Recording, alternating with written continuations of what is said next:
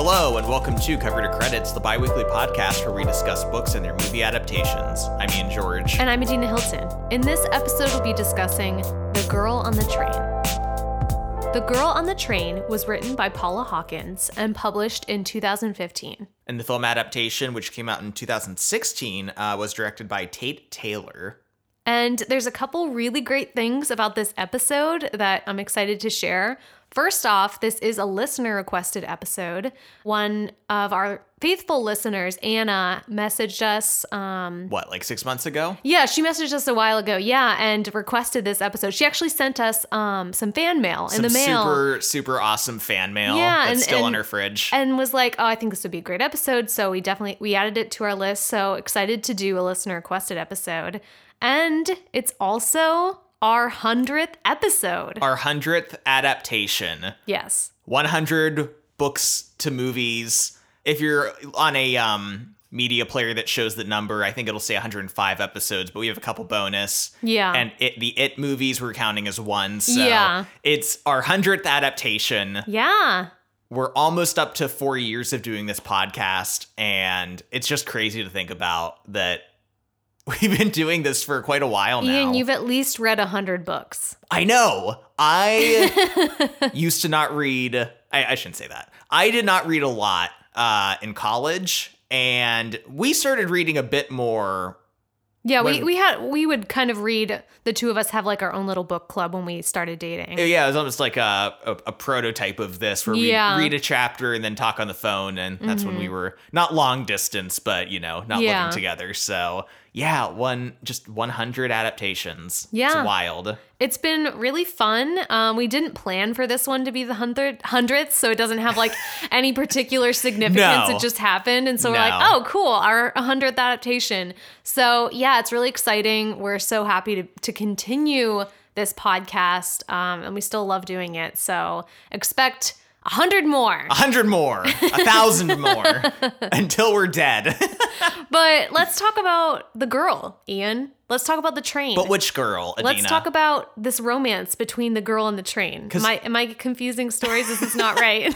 I would like to say my first complaint, not enough train. I agree. I expected way more train in this story. I wanted the train to be part of like the murder plot. Like somehow like someone got thrown in front of a train. I actually really thought that you were going to be right about that. Yeah. And although you were not, there is a death by heavy-handed metaphor at the end that rivals being hit by a train. Yeah.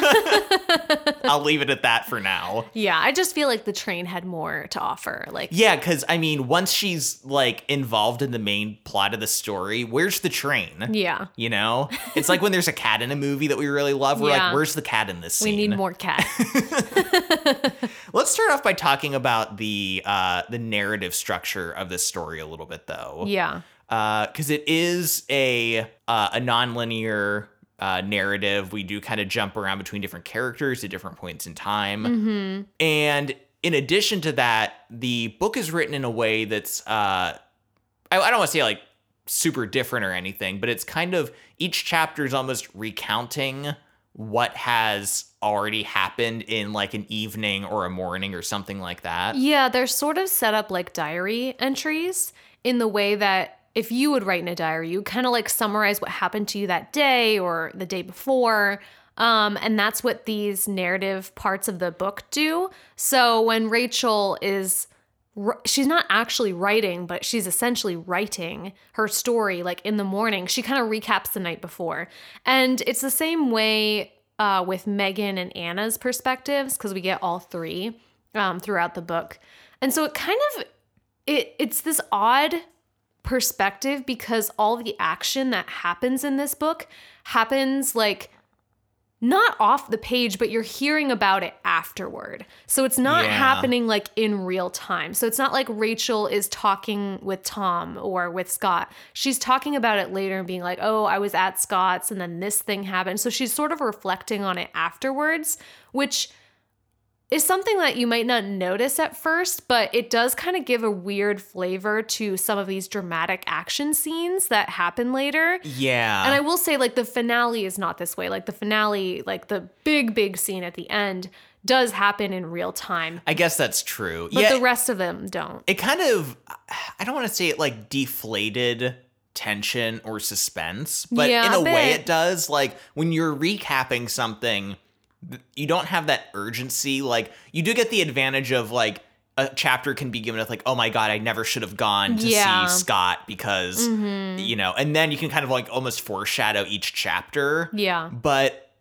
I don't know. It's like, it is as if you were reading diary entries where, I don't know, in a story like this, it's not that I really expect the main character to get killed or something. Yeah. But when the story's written that way, you're kind of always like, well, that could never happen because the story's told in kind of like a looking back kind of way. And how could you tell about a part like that if you're looking back? Now, it is true, you know, the ending is written more in real time, but then that's kind of breaking the convention of it. So yeah, I'm just curious why the author chose to write the book in this way. And maybe it was easier for her to tell the story. And I'm sure she made the choice for a specific reason because, you know, authors do. But I'd be curious to know why. And I couldn't find anything online about like why she chose to write it this way. But it's definitely interesting and different, a different style. The movie doesn't have this, but it does have some voiceover by Emily Blunt as Rachel.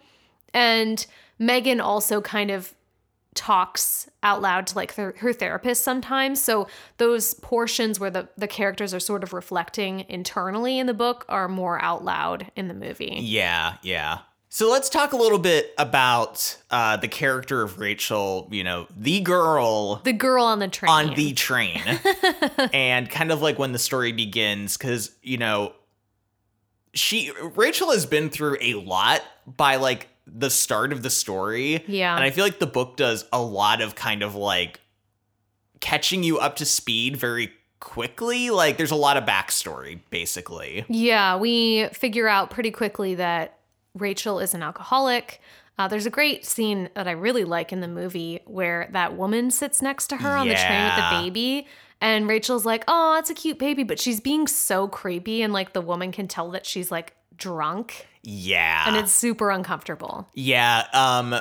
Emily Blunt, I'll just say for now, actually plays drunk very well, which I genuinely think is one of the hardest things for actors to do is to play drunk. Yeah. I don't know. It always just comes across as like overacting but like I think Emily Blunt plays someone who's drunk who in a lot of instances is trying to hide that. Yeah. Like in that moment. Like she's not being overly, she's just kind of slurring her words a little. And being like overly enthusiastic. We also find out that she is divorced and figure out pretty quickly kind of like the alcoholism ruined her marriage. Mm-hmm. And the alcoholism came about because they wanted to have a kid, her and her ex-husband, Tom. But they weren't able to. She is barren, which is that like the appropriate term for that? I think infertile. Infertile is better because barren sounds so. Yeah, that sounds biblical. It does. And like, I really don't like this word. Yeah, as soon as you said it, I was like, why did you say that? She's barren. I just didn't know what the other better word would be, but yeah, infertile. And they don't really know why. And the infertility was really tough on Rachel, and that kind of brought her into this alcoholism, and then her marriage broke down, and then her husband cheated on her and divorced her, and now lives with his new wife and baby in the house that they used to live in. Yes. And on top of all this, you might be like at the beginning of the story, you know, she's riding the train every morning into London, every evening going back. And you're kind of like, what's her job? Yeah. And I know I was like, you know, kind of waiting for her to kind of get into like what her job was or, you know, where she's going. And then eventually you find out that she was fired from her job for being an alcoholic. Yeah. And she hasn't told her roommate yet. So she's just riding the train into London every day. Yeah. Milling around. Waking up really early to get on this train, too. She's very dedicated to this lie. She loves the train, though. She likes being on it. It's like the only structure she has in her life anymore is getting on the train, milling around London, or if you're watching the movie, it takes place in New York City, and then kind of coming home and drinking. But yeah, it's not great. I feel really bad for her roommate, Kathy. Kathy. We have to talk about Kathy. Yeah. I don't know the actress's name Laura in the Prepon? film. Thank you. From that 70s show and Orange is the New Black. Yeah. She was an interesting choice because Kathy in the book is just described as being like just very Like nice, a pushover. kind of a pushover. And obviously that actress in the film gives her a little bit more edge. Yeah. You know, she seems more like a badass kind of. Mm-hmm. Still kind, still looking out for Rachel. But you know, in the book, Rachel is like, Kathy likes to be nice. Like, she likes to think of herself as being nice. And I'm like, she fucking is nice. Yeah, she's putting up with you, Rachel. And Rachel has lived with her for 2 years in her apartment, in this bedroom, being an alcoholic like the whole time. Like, at one point in the story, she comes home drunk and throws up on the stairs. Yeah. And leaves it. Yeah. And at another point, she, like, cuts herself in the kitchen and, like, gets blood everywhere and leaves raw chicken out and then falls asleep in her bed. I'm like, what? Yeah. Kathy is a saint. She tries to hook her up with a job in Yes. the book. Oh my God. She yeah. like is trying to, I mean, like within reason, help her, like, you know, try to kind of get clean or get Yeah. sober. I found it really ironic that Rachel is like, she's kind of like, I don't know, not shallow, but kind of like, Yeah, she dismisses her. yeah. And Mm-hmm. I'm like, she is a saint. Yes. Poor Kathy. Poor I wanted Kathy. to know what happened with Kathy. I know, because she has a boyfriend who's kind of shitty. Yeah. Wow, we really don't get anything with Kathy at the end. No. Nothing. She does say like, "Oh, Kathy served me my last drink before I like got really sober." Yeah. But and also in the film, she really just kind of drops out of the film completely. Yeah. Like halfway through, I want to say. Mm-hmm. Yeah, so Rachel's life is basically a total disaster. Really hits you hard, I think, especially in the book, just because it's like, you might be wondering what led this woman to being sad and drunk on a train. Oh, well, let me tell you. And it just kind of like really lays it out in the first like 50 pages of the book. Yeah, and to make things worse, so Rachel cannot get over the fact that she lost her husband. She's still clearly in love with him and is like kind of like looks at his Facebook. We see that in the movie, calls him a lot in the book and everything. And she also has to pass by their old house and where he lives now with his new family on her way to work, quote unquote. So she sees the house like every day, twice a day, and is always like looking to see if she can see Anna, the new woman, and like the baby. And she also sees this other couple that lives a few doors down from her old house. Yeah, and this couple, they weren't there when she used to live on that street. So she doesn't know their names. She refers to them as Jess and Jason. Mm-hmm. But she's kind of created this like fantasy in her own head of like their lives. She kind of imagines like what their jobs are. She sees them like being very like affectionate to each other on their little terrace that kind Yeah. of looks over the tracks. And she really has kind of like weirdly idealized this couple that she knows nothing about. Yeah, she's kind of obsessed with them. It's really weird. Mm-hmm. And in the movie, she watches them have sex one time.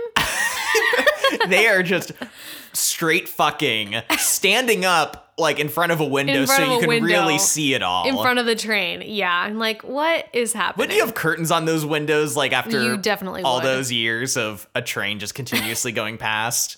I don't know. Maybe they're into that. Yeah, it could Maybe be. they're like, honey, the train's coming. Let's get ready. Let's do it right now. But this illusion is shattered when one day on the train, she sees the woman out on the terrace with a different man. Different man who isn't Jason. And she is just, this is just devastating to her. How can Yeah. Jess do this to Jason? Yeah. His name, maybe? Clearly projecting her trauma over being cheated on by her husband. Very overtly. Yeah. Yeah. In the film, she then, well, I mean, in both versions, I think it's this same day. Yeah. She goes into London and gets just plastered, Yeah. unbelievably drunk. And there's a scene in the film that's kind of interesting where she's drinking with a friend. We don't know who this woman We is. don't know who she is. We are never told who she is. Honestly, it's so funny because Ian and I both thought that this woman was not real.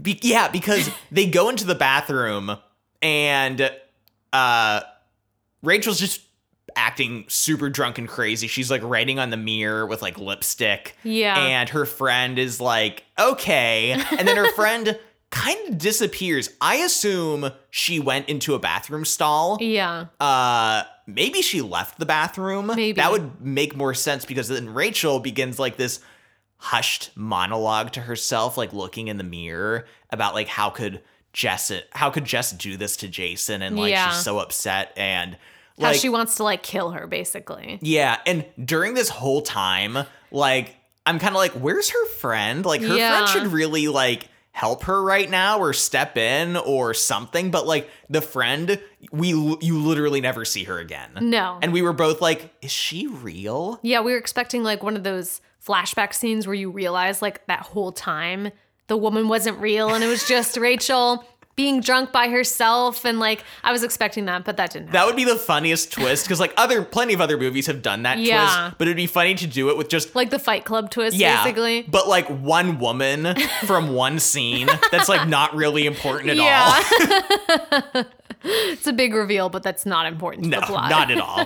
I do want to say though, Emily Blunt does bring her A game to this film, I think. I agree. I said before, like, I think she plays subtle drunk really well, but she also plays, like, really intense drunk. Yeah. Like, this scene of her, like, kind of talking crazily in her own reflection in the mirror. Yeah. Is really good, actually. Yeah, like, it's very creepy and disturbing. Yeah, it almost shouldn't work, I think, because it's, like, so kind of, like, so much.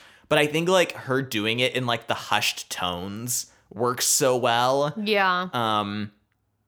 Yeah, and I mean, everyone else in the cast, I think, is pretty fine.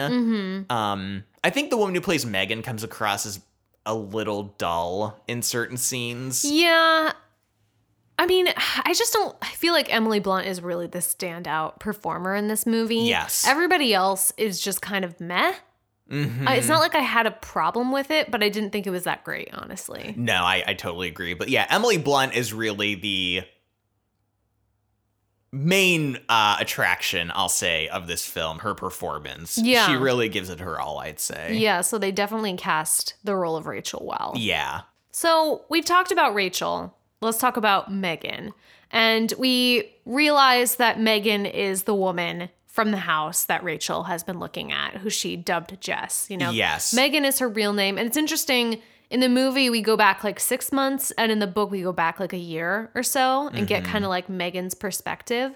And Ian and I are just going to talk basically about Megan's entire storyline here, just because it makes more sense. Let's talk about Megan's personality a bit, because we get a lot about how she's really like kind of dissatisfied in her life. She feels like she always wants to try something new and kind of shift from thing to thing. And she seems like a little bit flaky, I guess is a good word. Yeah, at one point when she's thinking about wanting to get a new job or something, she's like, maybe I'll like become a chef, or maybe I'll like do this. And she's like, the world is my oyster.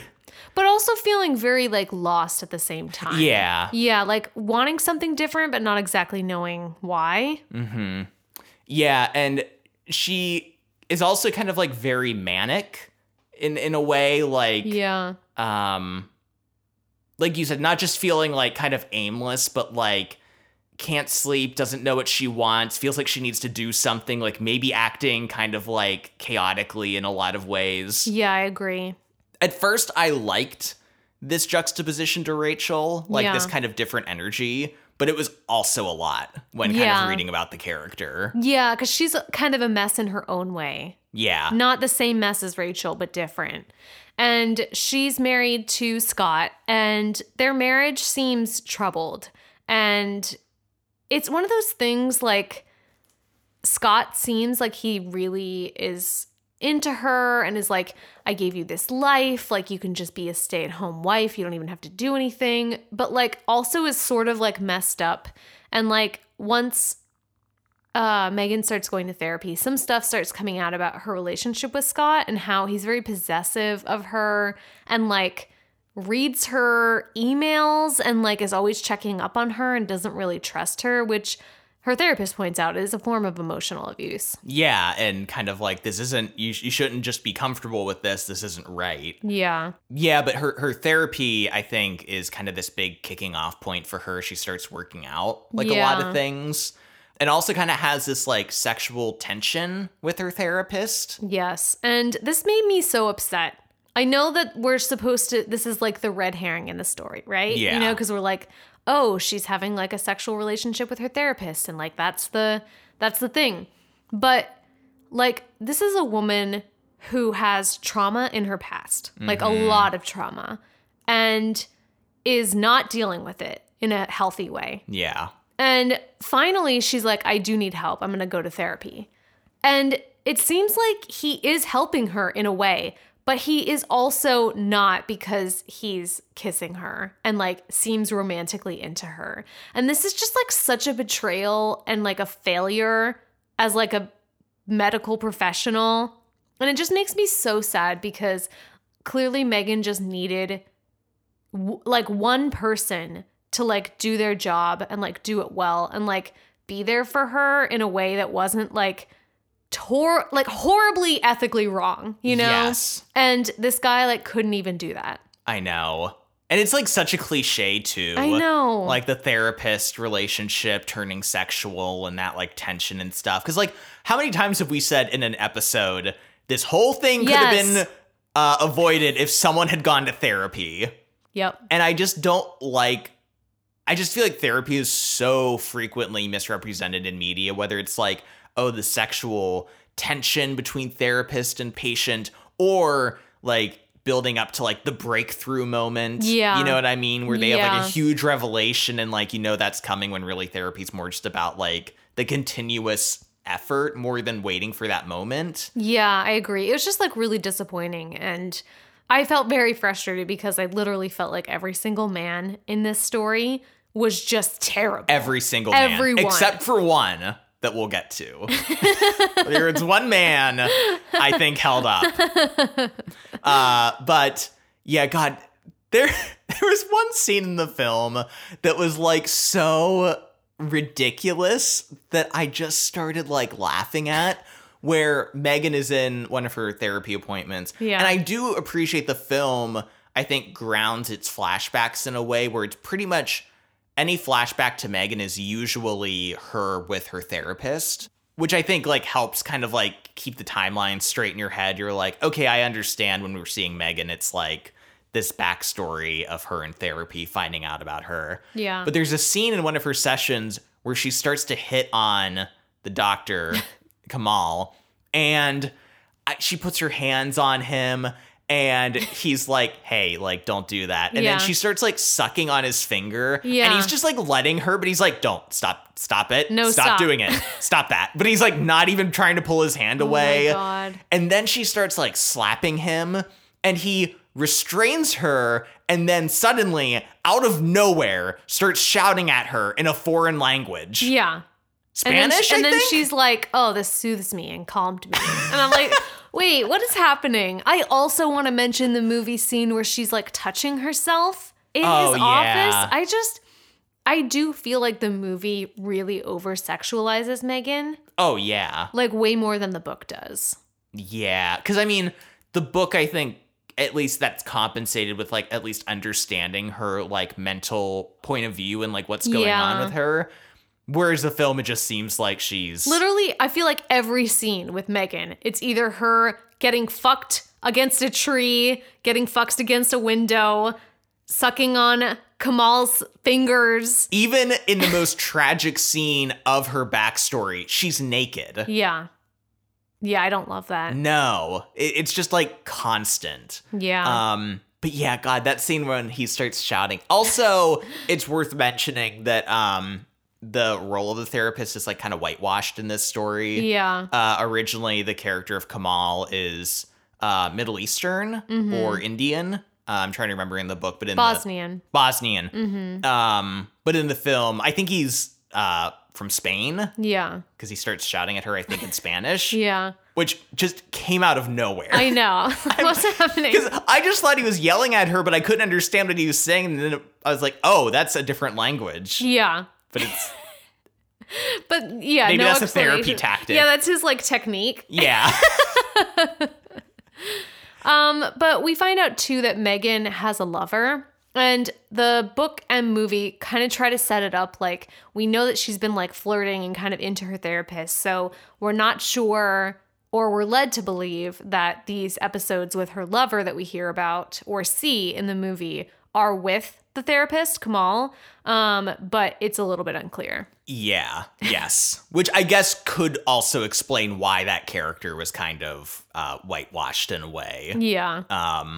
But that aside for the moment, we do, after her many therapy sessions, she does come around to kind of like revealing this kind of dark secret of her past that she's been hiding.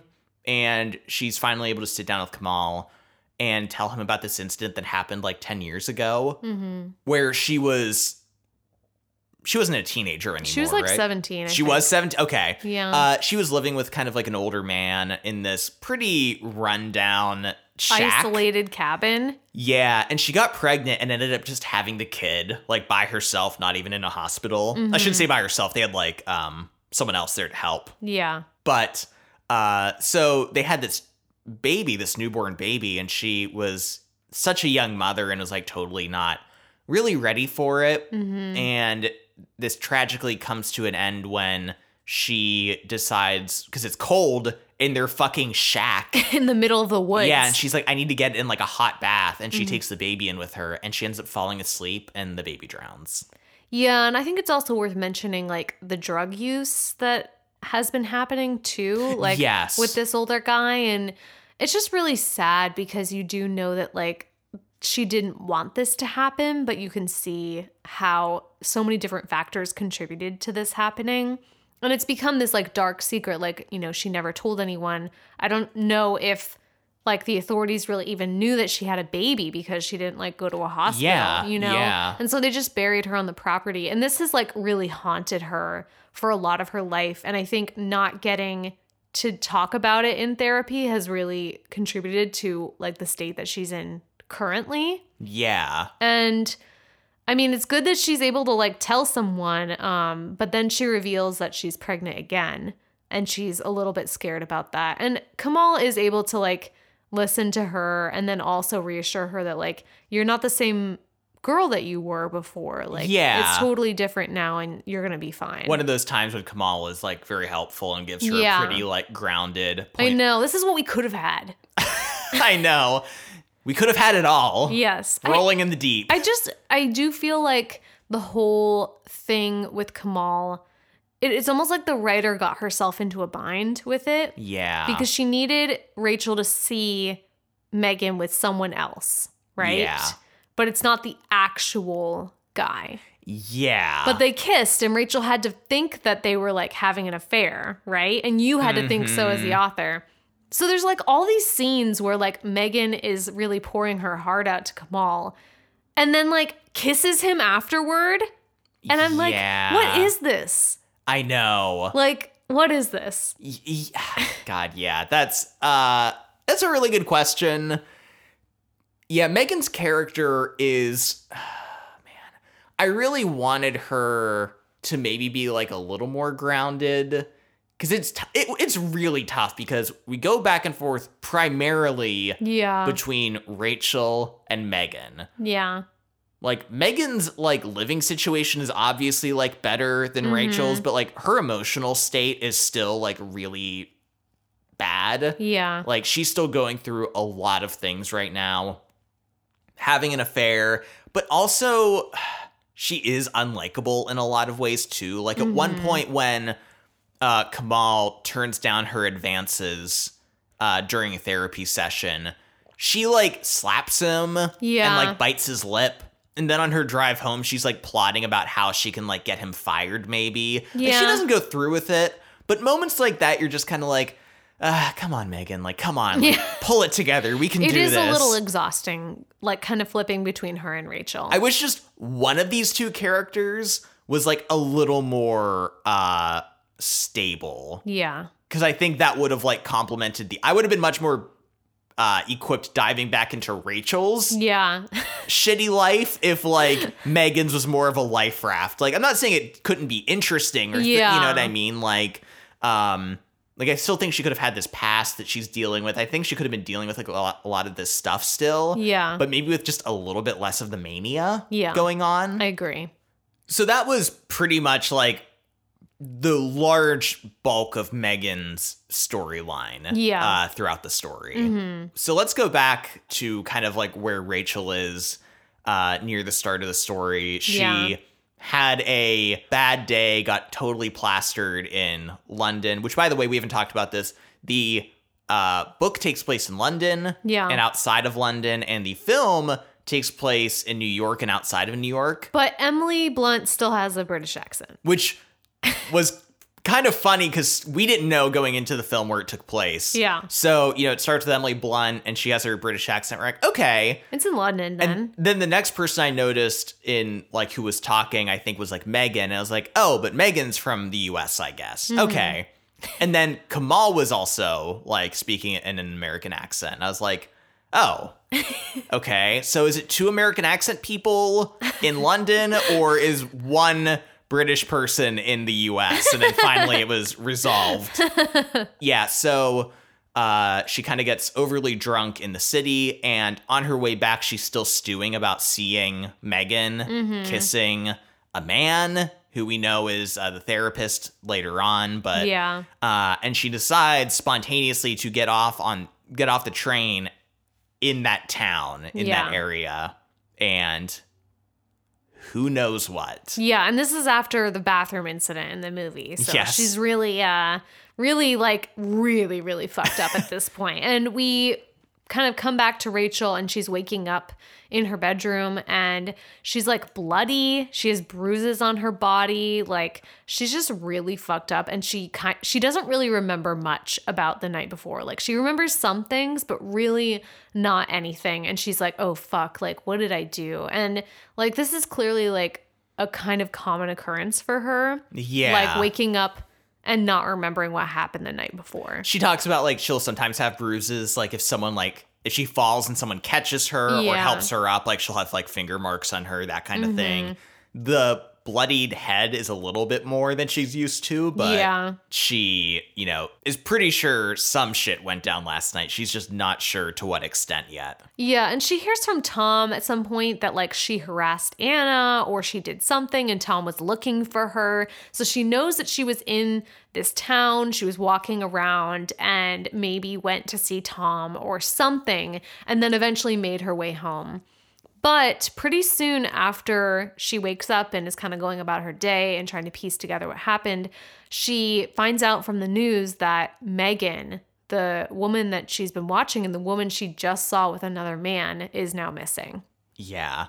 And this is kind of like really startling to her, especially the fact that like, oh my God, I was there in that town the night that she disappeared, and I was mad at her for doing something, and I woke up with blood on me. Was it my blood? I think it was my blood, but maybe not all of that blood was my blood. Yeah. So immediately the idea comes to mind that like maybe Rachel did some shit last night. Mm-hmm. Who knows what she could have done, because she was very, very, very drunk. Yeah. So like, I don't know. The story kind of seems to create this idea that like maybe Rachel killed her, but also I think we're like, I mean, she was too inebriated. Like, if she had killed her, it would have just been like on the street and they would have like found her body. I don't think she was like in a position to kill someone and then like hide the body effectively. No, and like multiple people in the book and movie try to be like, well, maybe Rachel did it. Like Anna at one time is like, oh, maybe Rachel killed Megan. And then in the movie, the police detective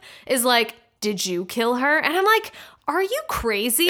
Like, are all of you crazy? Literally, this is a woman who has like no muscle tone on her body. Like they talk about how she's kind of overweight, like she's kind of let herself go. I mean, unfortunately, like when you kill someone, you do have to have like a lot of strength in order to like kill someone and then also like to like move their body. Yeah. And then also the fact that like she was so drunk, there's no way she would have been able to pull that off successfully. Like there would have been like a trail of blood like leading to like the bushes. They like, would have found her trying to like mop up the blood with like a Kleenex like on the street or something. Like it would not have been like the crime of the century. Yeah. So yeah, the whole idea of this being like a red herring that Rachel was the killer, like I believe she had some kind of encounter. Obviously, she's the main character. Like she probably had some connection to what happened, but like the idea that she did it was kind of a pretty far reach for me. Yeah, I agree. The police do question her though, and it's not clear. And we were talking about this right before recording the episode. We're like, how did the police know that Rachel was in the area? Yeah, it's never explained. Like the police just show up to her apartment and start questioning her about like, where were you Saturday night? Oh, well, I went to work and then I actually stopped at Whitney. Oh, well, what did you do there? Well, from this time to this time. And like it just immediately goes into it and we never get an explanation. It's like, who directed the police's attention to her? Yeah. And I think this is like a kind of recurring theme in the story of like, how do people know about things and where do they find things out and why do things happen? Yeah, I feel like it becomes very obvious in the movie, but I do think there are some of these same threads in the novel as well that are very vague. Yeah, I totally agree. So yeah, the police just kind of show up and start questioning her. And you know, in the film, she is just kind of like lying to them a little bit, like about the timeline, about where she was and how, most importantly, how drunk she was. Yeah.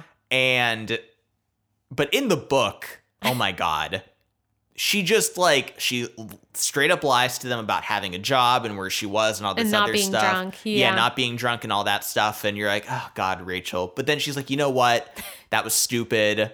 I shouldn't have done that. Like, I should just go to the police station and clear up with them what happened that night, even if it makes me look kind of suspicious. So then, in the book, she proceeds to go to the police station, like, the next day. Yeah. Sit down with those detectives again, and then act like the guiltiest person and most suspicious individual anyone has ever met. Like, she's so suspicious. She is like fumbling with like where she was. She is like getting defensive. She's still wanting to lie, even though she went there to tell the truth. She's still like, oh, that didn't really happen though. Like, no, it wasn't that way. She like tells the truth about her job. Yeah. Which was one of the things. And then she like proceeds to lie about 10 other things. Yeah. And the police kind of confront her with a story from Anna about Rachel like breaking into their house, grabbing the baby and just like running off with it into the yard. Yeah. God, the movie scene of this is so funny because when Anna comes out and like sees Rachel holding the baby in the yard, she's like, Rachel, what are you doing? And then Rachel just like panics and like puts the baby down on the ground and then just takes off into like a field behind the house. Just like a scared deer. She's just like puts the baby on the ground. Yeah, there are multiple parts in this film. Because, I mean, this is a pretty, I don't want to say self-serious film. Yeah. But it plays it pretty straight. There's not a lot of humor not a lot of comedy, if any. I actually can't think of any moments that are played for any amount of humor. No. Which is a gamble because some scenes that are meant to be dramatic or what have you end up just coming across as being like really funny. Yeah. This being one of them. This was definitely one of them. Yeah, and we also find out kind of more in this scene too about like Rachel's obsession with Tom and Anna and like how she calls him a lot. She calls their house a lot. She kind of like shows up outside their house or in this town a lot too. And kind of just implying like as if we need more proof of how unstable Rachel is. Here it is. Yeah, and this leads Rachel to find like this newfound conviction. She wants to get sober now. She doesn't need drinking because she's going to figure out what happened to Megan. She's going to solve the case. She's going to solve the case. And my God, like, I think it's true for both versions. Yeah. Like, I think it's true for movie and book that, like, what the fuck is she talking about? Like, who is she to, like, even get involved in this? I know. Who is she to think that she can, like, uncover any evidence that, like, the police haven't found? Yeah. Who does she think she is? But the book, especially, it's just so transparent how delusional she is. Yeah. How unprepared she is for this. Like, the scene in the police station is so cringy because she walks in there being like, I have these two in the palm of my hands. Like, I have my ace card I can play where I can tell them. I saw Megan kissing someone. Yeah, and instead of telling them early on, she waits until they think she's super suspicious, and then she's like, but did I tell you that I saw Megan having an affair with someone? And they're like, excuse me? You seem like a really trustworthy source. Yeah, it definitely doesn't seem like you're trying to, like, push suspicion elsewhere right now. Yeah, she gets this idea in her head that she's gonna, like, help exonerate Scott. Because, of course, Scott, as the husband, is the number one suspect of Megan's disappearance and possible murder. And Rachel is like, oh, but I know Scott.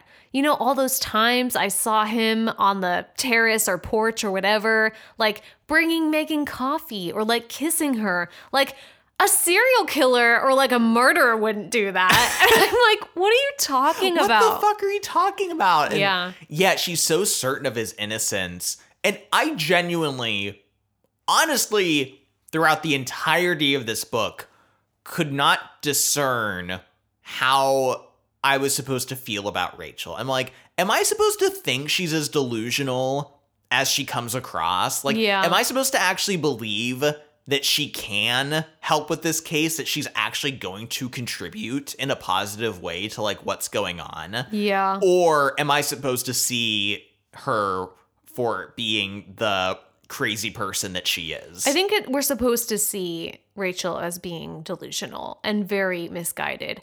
I think the book could have made it a little clearer, especially when things turn around and she realizes that she's been kind of like making a mistake in regards to Scott. I feel like that should have been a little stronger. Yeah, I don't think she ever faces the consequences. I mean, she does to a degree, but I think emotionally she doesn't, like, absorb.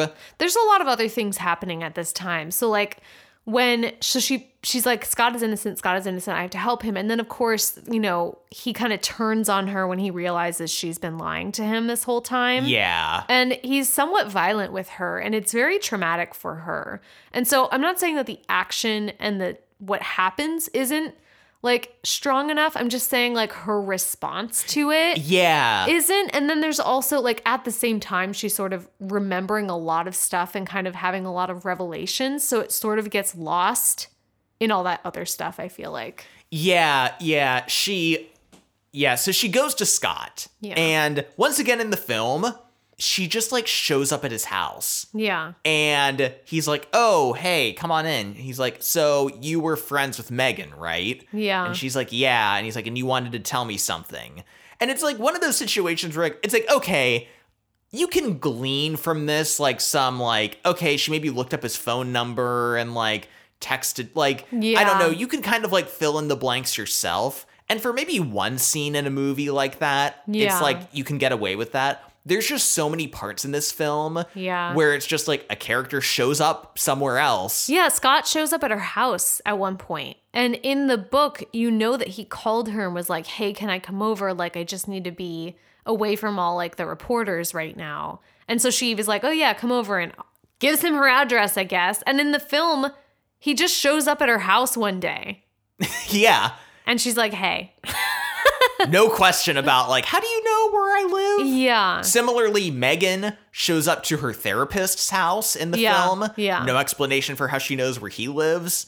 God, there was at least one other example of that, of a character just like, later when Rachel goes to see Kamal in a therapy session. Like, I get she could just, like, look him up and schedule an appointment. But, like, when you start skipping all those, like, middle scenes of setup to leading you to what is going to happen. It just feels like things are happening. And I think too, like in the end, when we see in the movie, like Megan sees Rachel in that tunnel. Yeah. And she says to Tom, like, oh, Rachel's there. And we're like, but Megan doesn't know who Rachel is, right? Yeah, or at least it's never made clear to us that she would know. No. Like, once again, I don't know. She could have seen a photo on Tom's phone or something. Like, it's not like a crazy thing that she would know. Yeah. But we need to kind of have that filled in for us. It makes it really difficult to follow the story. It does, because, you know, your gut reaction is, oh, Megan wouldn't know who that is. And then she's like, hey, Rachel's over there. And you're like, Yeah. oh, I guess they know I each guess other? she does. Like, Yeah. yeah, there's a lot of moments of that. But just to kind of like wrap up the Scott thing, Yeah. you know, she meets Scott. She lies to Scott about knowing who Megan was. Yeah. And she tells Scott about the affair. Mm-hmm. Once again, why is she doing this? Like, no, she already told the police. She about already it. told the police. Yeah. So why does Scott, knowing about this, do anything. do anything? And in the film, it's especially unclear. Yeah. She just shows up and tells Scott, Yeah. who she doesn't know at all. Mm-hmm. The book is already flimsy on its like rationale for that, but the movie doesn't even bother to give one. No. And then it's like they just hang out, and I don't know if Rachel thinks she's gonna like solve the crime or if she needs to like be there for Scott, but she's clearly like putting this like idealized version of what she saw from the train on him and almost like wanting to be with him, but maybe not actually be with him, but be with this like idealized version of him and kind of view him as this perfect guy. Yeah. But it's like really sad because, I mean, I think at this point in the story, you still think Scott could have killed her. And other people are like, hey, Rachel, maybe don't hang out with this guy. He maybe killed his wife. Yeah. But if he's not guilty, he's dealing with the death and murder of his wife, Yeah. whose body they have found Yeah. at a certain point. And they also discovered that she was pregnant. Yeah. So Scott is dealing with a lot right now. Yeah. And I'm not saying when he finds out Megan's been lying, when Rachel has been lying to him, Yeah. like he reacts violently. Yeah. I'm not saying that's called for. No. But Rachel has been lying to and essentially manipulating a man who is going through severe stress. Yeah. A really, really heavy He's situation. very unstable. Yeah. Yeah. So it's like, I don't really have much sympathy for Rachel in this sequence. And, No. And once again, we were saying how, like, she never comes to any kind of, like, conclusion about, like, oh, maybe I shouldn't have done this, because at least in the book, I can't remember in the film, after he attacks her and kind of chokes her and he lets her go. Yeah. But he kind of vaguely threatens her.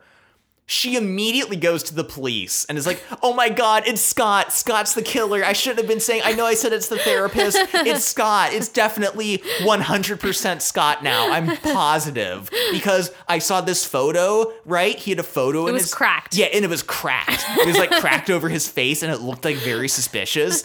And the detective is just like, What are you doing? what the fuck are you doing? What are you talking about? We told you to stay away. Yeah. So like that should have been a realization for Rachel about like, wow, I'm causing a lot of pain and Yeah. definitely getting involved in I'm making things. it worse. Yeah, I'm making it worse. I shouldn't be involved. Instead, she's like, time to double down.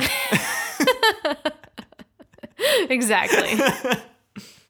Just to add a couple other things to this, you know, when we talked about like how do characters know where other people live and stuff, you know, that felt more specifically to the movie. Yeah. But there were other things, maybe a little more specifically to the book, that also fell in this like vagueness category. Mm-hmm. You know, one of them being like the presence of the media Yeah. in this story, where, you know, it's talked about like Scott's being hounded by the media, right? At one point, that's why he goes to Rachel's place, because like there's news trucks outside of his house. Yeah. But at other points in the story, Rachel goes to his house like a couple different times. Yeah. And No one's there. yeah, it doesn't seem like anyone's there. And if they are, like, Rachel doesn't describe it at all. And like no one in the media is like, wow, this strange woman is visiting the Yeah. husband of the woman that went missing. Maybe that's suspicious. Who is she? Like, what's Yeah. going on? Yeah. So it's like, it's weird. It's like it wants to have that as a element to the story, but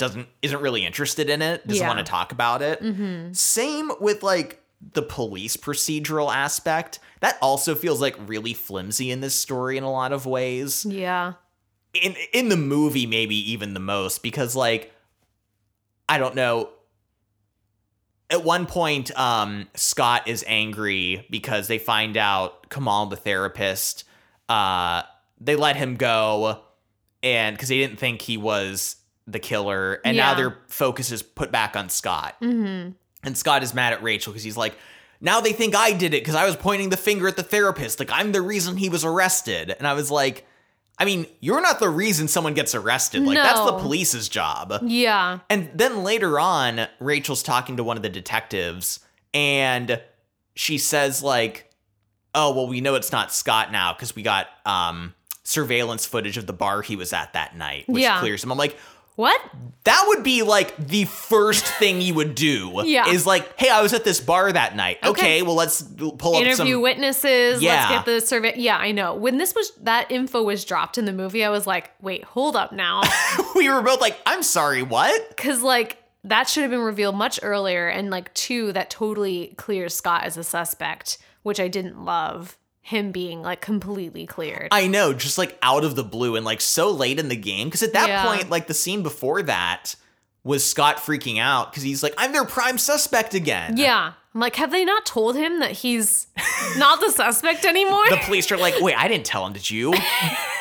You didn't? Oh, God. This is not part of the book, but no. Yeah. But the book can be equally vague about like what's going on with this, the police. Yeah, Rachel has a few discussions with the cops, but like it's never... They're not good at their job, and it doesn't even seem like they're trying to do the job.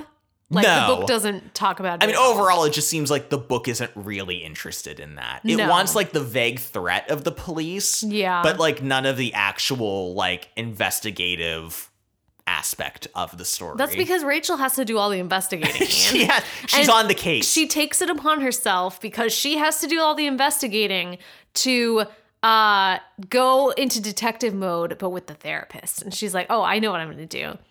I'm going to make an appointment with Kamal, the therapist, and then I'll like figure out from this therapy session if he's the killer. At one point, I shit you not, her plan is to hopefully wait until Kamal, I guess, just has to leave in the middle of her session. Yeah. And then she's going to root around in his desk drawers for evidence. She doesn't do this, by the way. No. But that was her plan. That was what she was going to do, which just once again...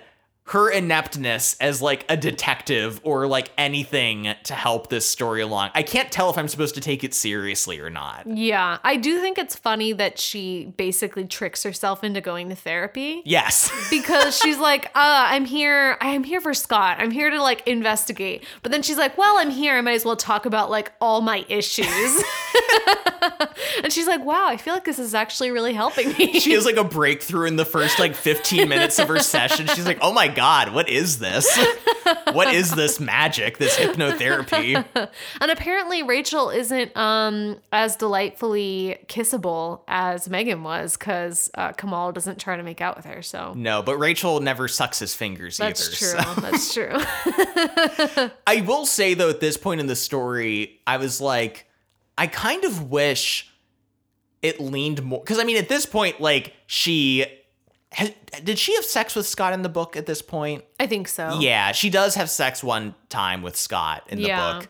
And now she's seeing the therapist that Megan went to. And it's kind of like she's like adopting Megan's life. You know what I mean? That's she's like yeah. seeing her husband. Now she's seeing his therapist and like her therapist. And I kind of just wish it embraced like this direction of the story. Like, I kind of wish this was the story of like this really sad and kind of like media grabbing murder mystery that kind of happens in like a small community.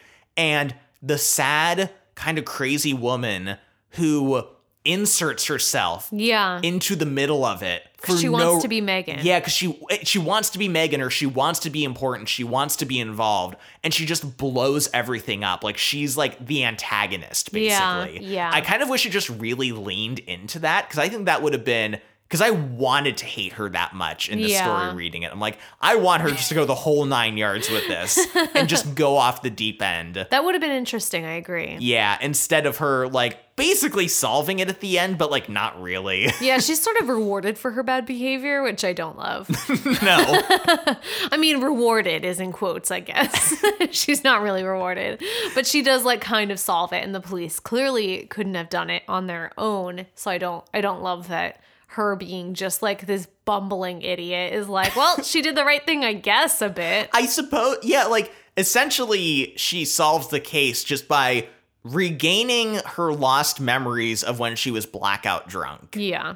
So like she doesn't really do any effective sleuthing. No. She just remembers something. Yeah, and it's interesting at this point in the story, in the book, Rachel, I think the therapy is helping her, and she's also remembering a lot of past incidents when she was with Tom and like things that she did when she was drunk, because she's talking about them in therapy. And I do think in the book it kind of makes it a connection between the therapy and like her remembering some of these memories and remembering that it might not actually be the way she remembers it. It's a little bit different in the movie. Yeah, the film, you know, we see these flashbacks of what we take as reality of her being violent and aggressive towards Tom when she's drunk, causing a scene at a party that is being hosted by his boss and his boss's wife. And we do get a scene that I really liked in the film where, you know, we've seen that scene. And the boss's wife is played by Phoebe from Friends. Yeah, Lisa Kudrow. Genius casting. Genius, because I'll tell you why. You see her for only the briefest of moments in that flashback. Yeah. So when she sees her on the train, you as the viewer have to remember who she is, like immediately. And that's why she needs to be like iconic. Yeah, you need someone who the audience is going to be like, oh, fuck, it's Phoebe again. So pretty good casting where that's concerned. Yeah. But she goes and talks to Phoebe, who I will call Phoebe because I don't remember her name. And Phoebe is like, because she's apologizing. Rachel's like, listen, about that party where I threw the plate of eggs and caused a scene, I'm so sorry.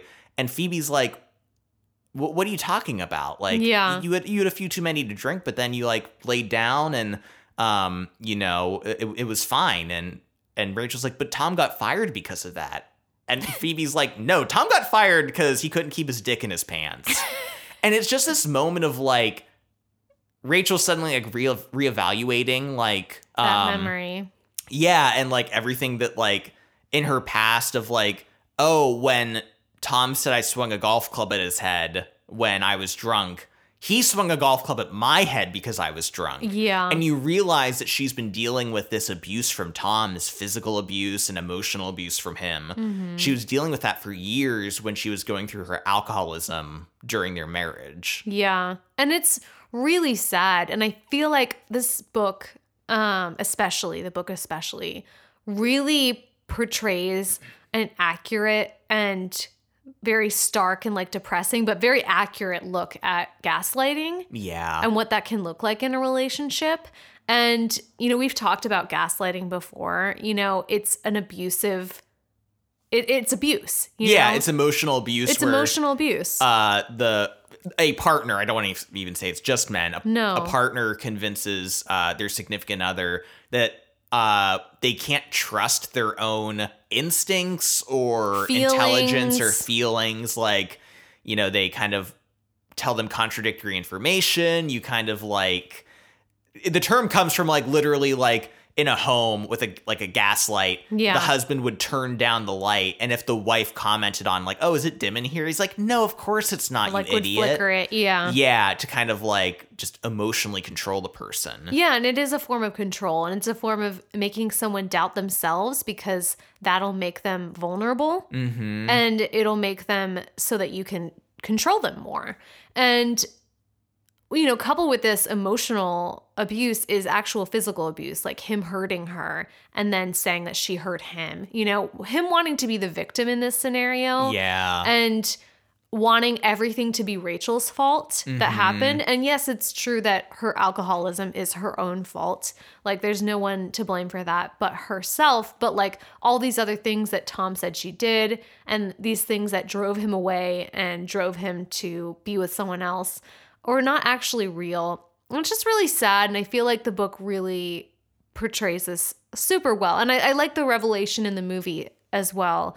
But just really showing what this type of abuse does to someone. Yeah. And we can kind of see how Rachel has got to this like very broken down mess that she is now. Well, and I think similarly, even if it's not gaslighting, I think so often women are kind of trained from early on to kind of like take on the responsibility of something, specifically like the behavior of men and things that happen. Because I also like kind of mirroring Rachel's realization about her abuse from Tom was Megan when she told Kamal, her therapist, the story about the baby. And she was like, I did this, it was so terrible, and I drove my partner away. And Kamal was like, listen, he's like, your partner Mac also shares a lot of responsibility. Like you were a very young new mother in a left alone, like in a home that didn't really have what you needed. Yeah. And he pretty much fucked off and like left you to try to like fend for yourself. Like he is also very responsible. And I really loved that moment because like it wasn't the big revelation that like Rachel's story was, but a situation where like Megan has been carrying this emotional guilt for a decade. And the fact that she never really thought of that aspect of it. Yeah. I think is so telling and interesting. So this was one of, I thought, the most rewarding parts of the book. I agree. Was kind of this, because it felt like a very strong theme that was earned. Yes. And seeing how it played out in both Rachel and Megan's story, I thought was like really impactful. I agree. Yeah, it is a very meaningful part of the story. And I love that it kind of deals with this topic with a lot of like gravity, and it treats it like the way that it deserves, because unfortunately this happens a lot in real relationships. Yeah. Let's talk about boring Anna. Let me just tell you, Ian, that I know that Rachel and Megan are just human disasters. I hate Anna. Wow. I cannot stand Anna. Oh my God. I just despised her so much.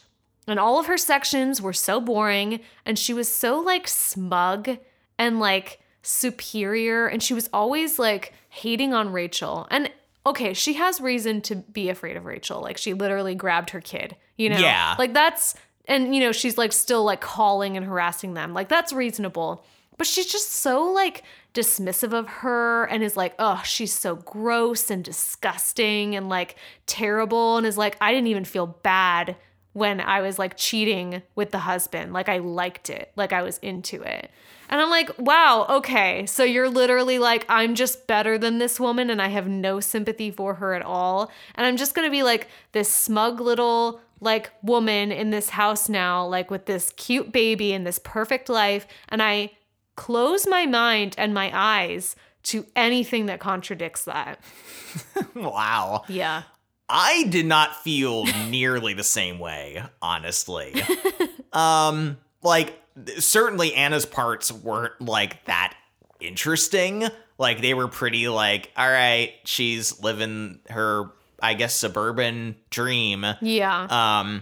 I did appreciate just like the different point of view, because I kind of wish what Anna was a little bit more of like what Megan was. Yeah. Where it's like, okay, you have Rachel whose entire life fell apart because she couldn't reach that ideal of like the suburban home life. Like I wanted Megan to be a little bit more like, I have this thing, but I'm not happy. Yeah. You know what I mean? Whereas Megan was a little bit more in the middle. Like she kind of didn't want a kid. She never really felt at place. She kind of, I don't know. I didn't quite get that same vibe. Mm-hmm. Whereas I got a little bit more of that from Anna. Like she kind of had everything she wanted, but like didn't really seem that happy at all. And I also appreciated you did get a little bit more of that grounded perspective of Rachel. Yeah. Like, yeah, Rachel stole her fucking kid. Yeah. And like, no matter how much Rachel is like, I didn't, like, actually, I was gonna take her. Like, yeah, Anna woke up and found her baby outside with Rachel, who was drunk off her ass. Like, that's terrifying. Yeah, exactly. So I do appreciate Anna's outer perspective to that. That being said, Anna's point of view pops up quite a bit in this story until it's ever given a purpose to. Yeah. And it's just, her parts are so boring. Yeah. For the most part. I want to point out, though, that, like, so all of these women are connected to Tom. And of course, we, like, realize Tom's role in this, like, at the end. And I think it's very clear, and the book makes it very obvious what happened with Rachel and Tom and, like, why he was able to emotionally manipulate her, Yeah. you know? And then Megan is also dealing with some shit, and also, like, she was only seeing Tom, like, kind of on the side. But, like, for Anna to be married to this man and to, as far as we know, not have any, like, addiction or trauma in her past or anything that would imply, like, why she would be into this guy who's clearly a sociopath. Yeah. Like, there's no explanation. And then she's sort of like, no, it can't be true because we have, like, the perfect life. And I'm like, I mean, there would be signs, you know? Yeah. Like, and that's what I mean about her closing her eyes and mind to all of this. Like, it does feel somewhat intentional, but at the same time, I'm like, how is this like a shock to you? See, the aspect of Anna's story that I liked that came way too late was when she becomes suspicious of Tom cheating on her. Yeah. And the idea of their relationship began when Anna was the other woman. Yeah. When Tom was cheating on Rachel with her. Mm-hmm. And now she's suddenly confronted with the fact that, like, shit, I mean, if he did that with Rachel, why wouldn't he do it with me? Yeah. Like, no matter, like, how good it seems. And she realizes, like, I know he's a good liar. I've seen him lie. I know he lied to Rachel all the time. Like, he's gotten away with this for, like, a long time. That's a great angle to her story. Yeah. To be like, how can I trust this man when our relationship began the way that it did? And I know he's a good liar. Like, that's really interesting. Unfortunately, like, I think because, spoiler alert, Tom is the root cause of all evil in this story. Tom is the source of all that is bad in the world. I think maybe the author was worried about showing her hand too early. Yeah. And bringing up that quality of Tom and that dynamic too soon in the story to, like, tip you off that he's responsible. But, like, that's definitely the most interesting factor of Anna's story. Yeah, and if she didn't want to do that and, like, you know, like you said, tip her hand too early, I do wish that there had been something in Anna's story to make it seem a little more believable as to why she might overlook these things. Yeah. And be, like, almost as delusional as Rachel is, you know, in imagining that she has this perfect life and perfect husband. Like, I wish there was a little bit more to explain why she would think that way. Yeah. By the way, just quick side note, I'm sorry, but can we please retire the trope of the pack of gossipy, catty, suburban housewives that have nothing going on in their life but to go to yoga and, like, gossip? Yeah. I don't know why. I just feel like I've seen that in the past 3 shows and movies I've seen in a row. And there's always, like, the main character who's like, ugh, I hate these women. Like, I don't want to be around these women, like, these dumb bitches. And I'm like, can we, like, stop doing this? Yeah. Like, can we stop, like, downplaying? It's very like, demeaning. It is. Yeah. It's just writing off, like... It's writing off women who like to go to yoga or Pilates and get fit and maybe, like, hang out afterwards. And like, have friends. Yeah. And, like, good... But, like, no, they're gossipy. Of course they are. Like, ugh. Yeah. I'm just like, I'm done. I'm so done with this trope. Sorry. That was my side tangent. But Anna's story leads to the point of her discovering a phone that she's never seen before in Tom's gym bag. Yeah. And she sees all these texts on the phone about, like, meeting times and is like, oh my God, is Tom having an affair? And then listens to the voicemail and actually realizes that it's Megan's phone. That was a great reveal. Yes. I love in the book, though, she thinks that it's Rachel for a while. Oh, yeah. Like, she thinks that Tom is, like, still is maybe having an affair with Rachel again. And I'm like, wow, that would be crazy if that was true. You mean Fat Rachel? Oh my God. They called her fat so much in the book. I hated it. Yeah, because, I mean, she's, like, it's not very clear in the book, like, how heavy she is, just that she's, No. like, quote unquote, like, overweight. Probably not. Probably not at Probably all. not that fat, honestly. Yeah, but, so, yeah, discovering that it's Megan's phone is, I mean, for the reader, like, set in stone, like, Yeah. holy shit, Tom was having sex with Megan. And he definitely killed her. totally killed her Yeah. because he has her phone now. Yeah. And this is so funny because in the film, every time we've seen Megan with the man she's having sex with, Yeah. I felt like it was so obvious that we're supposed to think that it's the therapist, Yeah. but it's so obviously not because the movie takes such pain to not show you the face of the man who's having sex with her. Yeah. Like, it's always so obvious that you're never seeing his face, and you're like, okay, I'm supposed to think it's the therapist. It's obviously not the therapist. Like, Yeah. I get it. The book does the same thing, though, Yeah. and I did not realize it. Like, I read the whole thing, and it was only later talking to Adina, and you were like, I mean, the book does the same thing by never naming the person she's sleeping with. And I was Yeah. like, I'm sorry, what? Because I thought the whole book that she was, having an affair with her therapist and then was also having this affair with Tom that she never, talked about. Which I realize in hindsight sounds like I'm dumb. Well, I mean, we also read the book. We have to read the book really fast.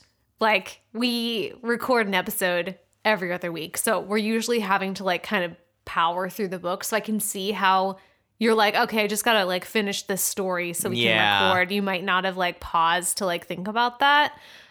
So don't feel bad. But it is funny. It's just it's funny that I thought the movie was so obvious about it. And then the book, it went right over my head. I went back to one of those parts when she is sleeping with what we've later find out is Tom. Yeah. And reading that, I do remember thinking it was a little weird. I didn't quite pinpoint the fact that it didn't name Yeah. the therapist. It just said he. Yeah. He was saying this, and after I had sex with him. So looking back, I get it, but if you hadn't told me that, I would have continued to have believed that she was still fucking the therapist. Which I'm just glad that in the book the therapist was, he still crossed So many lines. yeah, he still kissed her and let Seemed into her. let her suck his finger for way Yeah. too long. But I'm okay, at least it was it was not as extreme as him having a recurring relationship with her. Yeah, he drew the line at some point, at least. And how many fingers, we're not sure.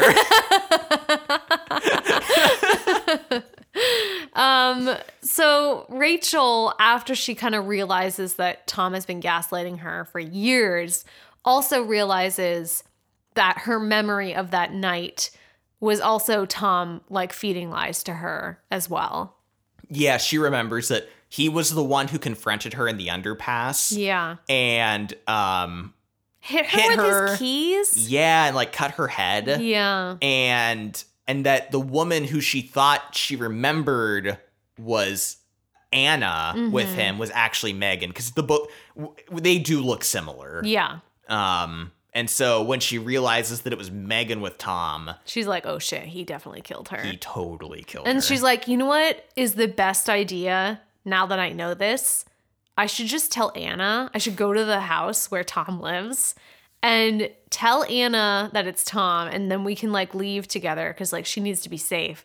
And I shouldn't tell the police at all or let them know what I'm doing or where I'll be or anything. So fucking stupid. So stupid. She's not even drunk right now. Clearly- She made that decision sober. Yes. Stone cold sober. Look, I know Anna is in danger in a vague way. You know what I mean? Okay, she's married to a murderer. Yeah. Who's to say Anna doesn't know? Yeah. Or is in on it. Or, yeah, exactly. That she isn't in on it. And, if, she seems to be safe for the moment. She's not in immediate danger. Yeah. Megan was killed, weeks ago.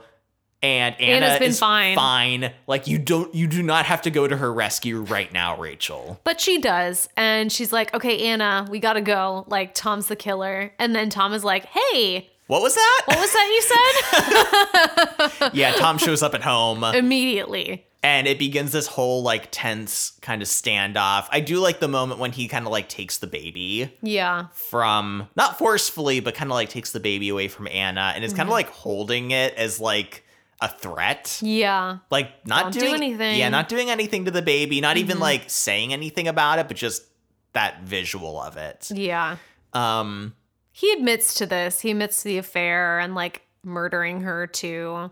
yeah, which, I don't know. There were things about this twist that, like, didn't really ring true to me. I'm like, I know we find out that, like, the murder was kind of an accident. Yeah. But, like, okay, he's clearly a man capable of killing someone and hiding it. Yeah. I'm like, he would have killed Rachel so long ago. Oh, yeah. He drags it out for, like, unknown reasons. I mean, he Well, does... and I just even mean, like, in their lives. Because, like, Rachel yeah. keeps popping up drunk and, like, being a nuisance and annoying. And, like, Tom seems, like, overly trying to genuinely help her. Like, going back and thinking back on it, like, the number of times he, like, kind of... I don't know if he liked the attention. I think that's what it is. Yeah. Yeah. But even that seems, like, I don't know, odd. Yeah, and he like totally blames Rachel for like all of this too. Yeah. And I love her being like, no, you can't blame me for shit anymore. Like, I know what you're doing. Like, none of this is my fault. Like, I didn't murder anyone. He's like, I mean, in a way, aren't you responsible kind of for Megan's death? Like, yeah. just saying. We do get a scene in the book and movie where we like get Megan's like final perspective of like her Yeah. being murdered. I don't really love the way this goes down in the movie. It felt, again, like overly gratuitous, like in the murder, just as I felt like Megan was overly sexualized and then she's like overly killed. Like, he kills her like 3 times, Yeah. you know? I completely agree. It was like very, and I felt similarly in the book, honestly. Like, I don't know. We know she gets murdered, Yeah. like, at the end of the first act of the book. Yeah. You know what I mean? We know she dies. So then to continue with these flashbacks, we have her, like, realization about her past and, like... Her wanting to have this baby. Yeah, and then she's like, I want to have this kid. I want to move on. I want to come clean to everyone. Like, I want to, like... It's just really sad. And then to, like, just get her murder, like, I don't know. It just felt, like, really kind of mean. Yeah. And just, like, really dour and dark. And I just, like, at the end of it, I was like, what was the point of even getting Megan's perspective? It just kind of felt like, yeah. especially in the film. Mm-hmm. In the film, I was like, why do we need to see her get murdered? Why do we need to see her at all, almost? Yeah. You know what I mean? Like, we know she is killed, and it's not like, I don't know, her plot line, like, yeah, she has, like, an emotional growth, which I mean, like, I'm not trying to say is, like, totally negated by the fact that she's killed. Mm-hmm. But to a degree, it kind of feels like it really is being mean to her character needlessly. Yeah, I agree. Yeah, and Rachel decides that it's time to murder Tom now. Yeah. We do get one kind of cathartic moment in the film where Tom is, like, trying to egg her on into drinking and she won't. Yeah. I'm like, I guess this is, like, her character growth that she's, like, refusing to in this moment. Like, she's past Tom's lies and stuff, so I appreciated the intent of that. Yeah. Tom proceeds to break the glass over her head. In the book, he, like, hits her with a bottle, and then, like, he just he beats her up a lot in the story. It's, like, very hard to get through. Rachel makes an escape attempt. She tries to... I love in the book, though, she does, like, smash his foot, Yes. knees him in the head, Yes. like, rips his hair out. like suddenly all the like, she took a self-defense class one day, and then, like, it just comes back to her. And then she makes an escape attempt out the backyard, but Tom catches up to her. And then she stabs him in the neck With a corkscrew. with a metaphor. With a wine opener. Yes. Alcoholism.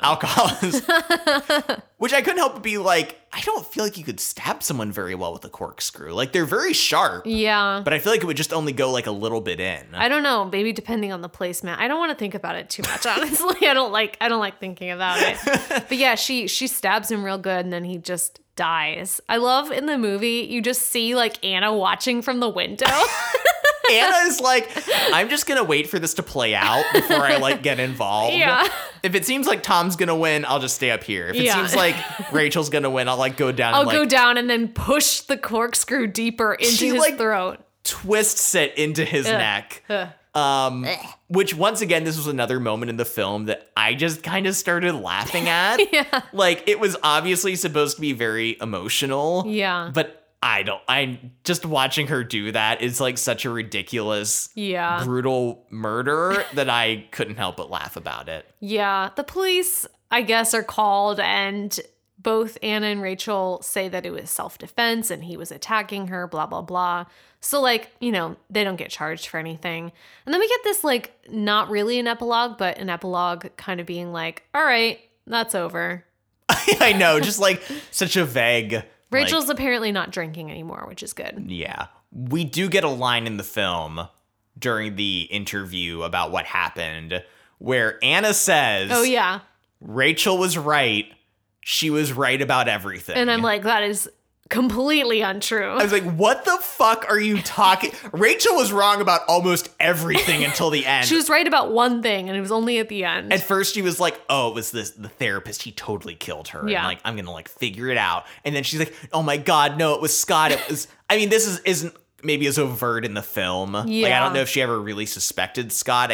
I'm not positive, but like, I think Yeah. she did. And she's like, oh my God, it's Scott. Like, it was totally Scott. He killed her. And then like, only at the end. Yeah. And then at one point, she's like, oh my God, it was, I saw Anna there with Tom. And then later, she's like, oh my God, no, it was Megan. I'm like, Oh my God. Yeah. she was absolutely not right about almost anything. Yeah. And that's basically the end. So which one's better, Ian? Can you go first? I can go first. I can't even. I need a moment. Yeah. You know, here's the thing. The movie is actually really similar to the book. Yeah. But I just don't think it works as well with this story. Mm-hmm. Like, I think the book, like, it, you know, has this narrative structure. It has the way that it's, like, kind of revealing this story. And I think there are certain books and plot lines that can translate well to films. And I'm not saying that this book could not be translated well to a film. I just don't think that the movie did anything interesting with it. It followed it a little too closely in the fact that I was often confused about like what was happening. Yes. Like we talked about. And it was just kind of boring, honestly. I mean, Emily Blunt was great, but everything else about it, like the plot line, the script, like the other actors, like not a lot that's gripping in it. And you want this type of story to be gripping. And I felt like the book at least had this high level of tension that the movie just couldn't compete with. Yeah, the movie was definitely, I agree, way too faithful to the book because the book, I think, had a lot of narrative issues where, like, characters are just doing things for reasons, mostly Rachel. Yeah. Rachel is doing things for reasons that make no sense. Yeah. Like, I wrote a note down at one point that I laughed at because I forgot about, but, like, at one point, Rachel goes to Scott's house to tell him that she remembers that Anna was there in the tunnel? The underpass. Yeah, that she was there with Tom the night she was attacked or whatever. And I read that note and I'm like, that makes no sense. Why would Scott need to know that? No, What does that help? yeah. What does that do anything? Yeah, so like the book is already riddled with these like kind of logical, you know, weirdnesses, where at least in the book, like Rachel can explain it. So even though it's weird, Yeah. you at least understand what she's doing or why she's doing something. But in the film, when you don't have that, and suddenly Rachel is just going to Scott's house, you're like, why is she doing this? Yeah. You know what I mean? It feels very random. Yeah. And similarly with like the police stuff and just kind of these like gaps in logic. Yeah, I just think it was way too faithful. Like this script needed kind of like, I think, an Punch Up. overhaul. Yeah, Yeah. Punch Up. Yeah. Really needed a heavy level of adjusting to like work as a film, and so it didn't do that. For all the problems I had with the book, there were some moments of theme that I thought were like rewarding. Yeah. You know what I mean? And that I enjoyed. And like, even it was like a little more overt with Rachel at points being like the villain. Yeah. Which, even though I don't think it went nearly as far with that as it should have, like, we're still at least somewhat rewarding. Yeah. So honestly, Emily Blunt is the best part of the film, her small moments. But, you know, I will say book as well for All right. this. So it's book for both of us. And I just want to take a moment and read our listener Anna's thoughts on this adaptation. So Anna says, what I love about the book is it never lets you develop a theory about who the killer is. Every time the book changes to Megan's perspective, you shift your suspicions. Like when her therapist gets physical with her, you think it's the therapist. When she gets in a fight with Scott, you think it's Scott. Even when she talks about losing her baby, suicide crosses your mind. At least it did for me. And when you start to suspect Tom, the book does a really good job of kind of debunking that suspicion with the fact that Rachel saw her with a different man. The great thing about the movie is it doesn't lose the appeal of the book. It does a great job of also keeping the viewer in the dark. She also likes sprinkling in Rachel's memories. Rachel's memories are very important, but sometimes become lost because of her drinking. It's very organically hinted at, and she organically recounts it. Though I love Emily Blunt, my favorite of the two is the book. While not actually being scary, it's an emotional roller coaster that I could only read at work surrounded by people. My favorite thing about books is that when they're packed with details, so when you read them a second time, you notice new things, and this book does that perfectly. So I've read it like 6 times. And I can see how this would be a book that would be good to reread. Yeah, considering that I didn't catch the fake out of Tom being the person she was having an affair with. Yeah. Like, I can see the reward of, like, going back and reading those parts and kind of like, I see what they did there. I'm also glad she mentioned the suicide thing. Yeah. Because I think reading, that's what I actually wanted the ending to be. Interesting. Was that, like, oh my God, she just killed herself, and Rachel, for no reason, just inserted herself into this story, destroyed everyone's lives, and was just like totally delusional the whole time. Yeah, that would have been interesting too. Kind of just subverting the whole murder mystery plot line. Yeah. I'm glad. I like her thoughts though. Yeah, thanks for requesting this episode, Anna. Let's do lightning round. Let's do lightning. So first up for lightning round, we forgot to talk about the one good man Yes. in this whole story, this kind of mysterious redheaded man on the train. Yeah. That Rachel vaguely remembers seeing on the station the day she had the blackout and is like kind of trying to remember. In the movie, he seemed to be like creepily stalking her. Yeah. But in both versions, he was just like a nice guy. Yeah. Like in the book, I think they like got drinks at a bar together. Yeah. I forget at what point in the timeline that happened. And then they just kind of went their own ways. Yeah. And then in the film, he's the one who finds her bruised in the underpass. And he like tries to help her up. Like he shoos away some teenagers and tries to help her up. And she just like tells him to piss off. And he's like, all right. And he like walks away. And I'm like, I'd probably walk away too. Yeah. But I'm like, there goes the one good man. There he goes. Next up for lightning round, I just want to say that in the book, Rachel gets hit by a taxi. Yeah. And she's like sober when it happens too. Like she's just walking down the road and somehow gets hit by a taxi. And again, like we're hearing about it afterwards because of the way the book is structured. But she's like, oh yeah, I had to like go to the emergency room because I got hit by a taxi. And I was fine. I was like, okay. And later is like, oh yeah, I got hit by a taxi to like Kathy and like other people. And I'm like, why did she get hit by a taxi? Why is this important to the story? I don't know. And why wasn't she like more injured? Yeah. I think it was just an excuse in the book for like why she had the bruising and like the cut on her head. Like it was a narrative thing so she could excuse that, I'm guessing. I guess. But yeah, it was just so random. There's a part of in the movie where Rachel goes to talk to Detective Riley about, I think this is when she suspects Scott after he attacked her. And Detective Riley in the movie is played by Allison Janney, who is an amazing actress. I love her. She doesn't get a lot to do in this movie. No. But in the scene, Rachel shows up to the police station and Detective Riley is there and she's like, come on, Rachel, like, come talk with me. They walk into the bathroom. Yeah. Where the detective proceeds to go immediately to the sink and wash her hands. Oh my God. While they're talking. And then they just have the discussion in the bathroom. Yeah. And I was like, why are they in here? Why did she wash her hands? Which leads me to believe, did Detective Riley leave the bathroom because she heard Rachel and not wash her hands? And then it's like, Rachel, follow me. I didn't wash my hands. I have to wash my hands. After I took a shit earlier. So let me just do this first. I don't know. That is true. It was just really weird. Yeah. It was like they wanted the setting to be in there for whatever reason, but there was no good excuse. Like she didn't use the bathroom. No, she didn't use the bathroom. She just went and washed her hands. So last for lightning round, I just want to mention there's a new adaptation of this book that just came out.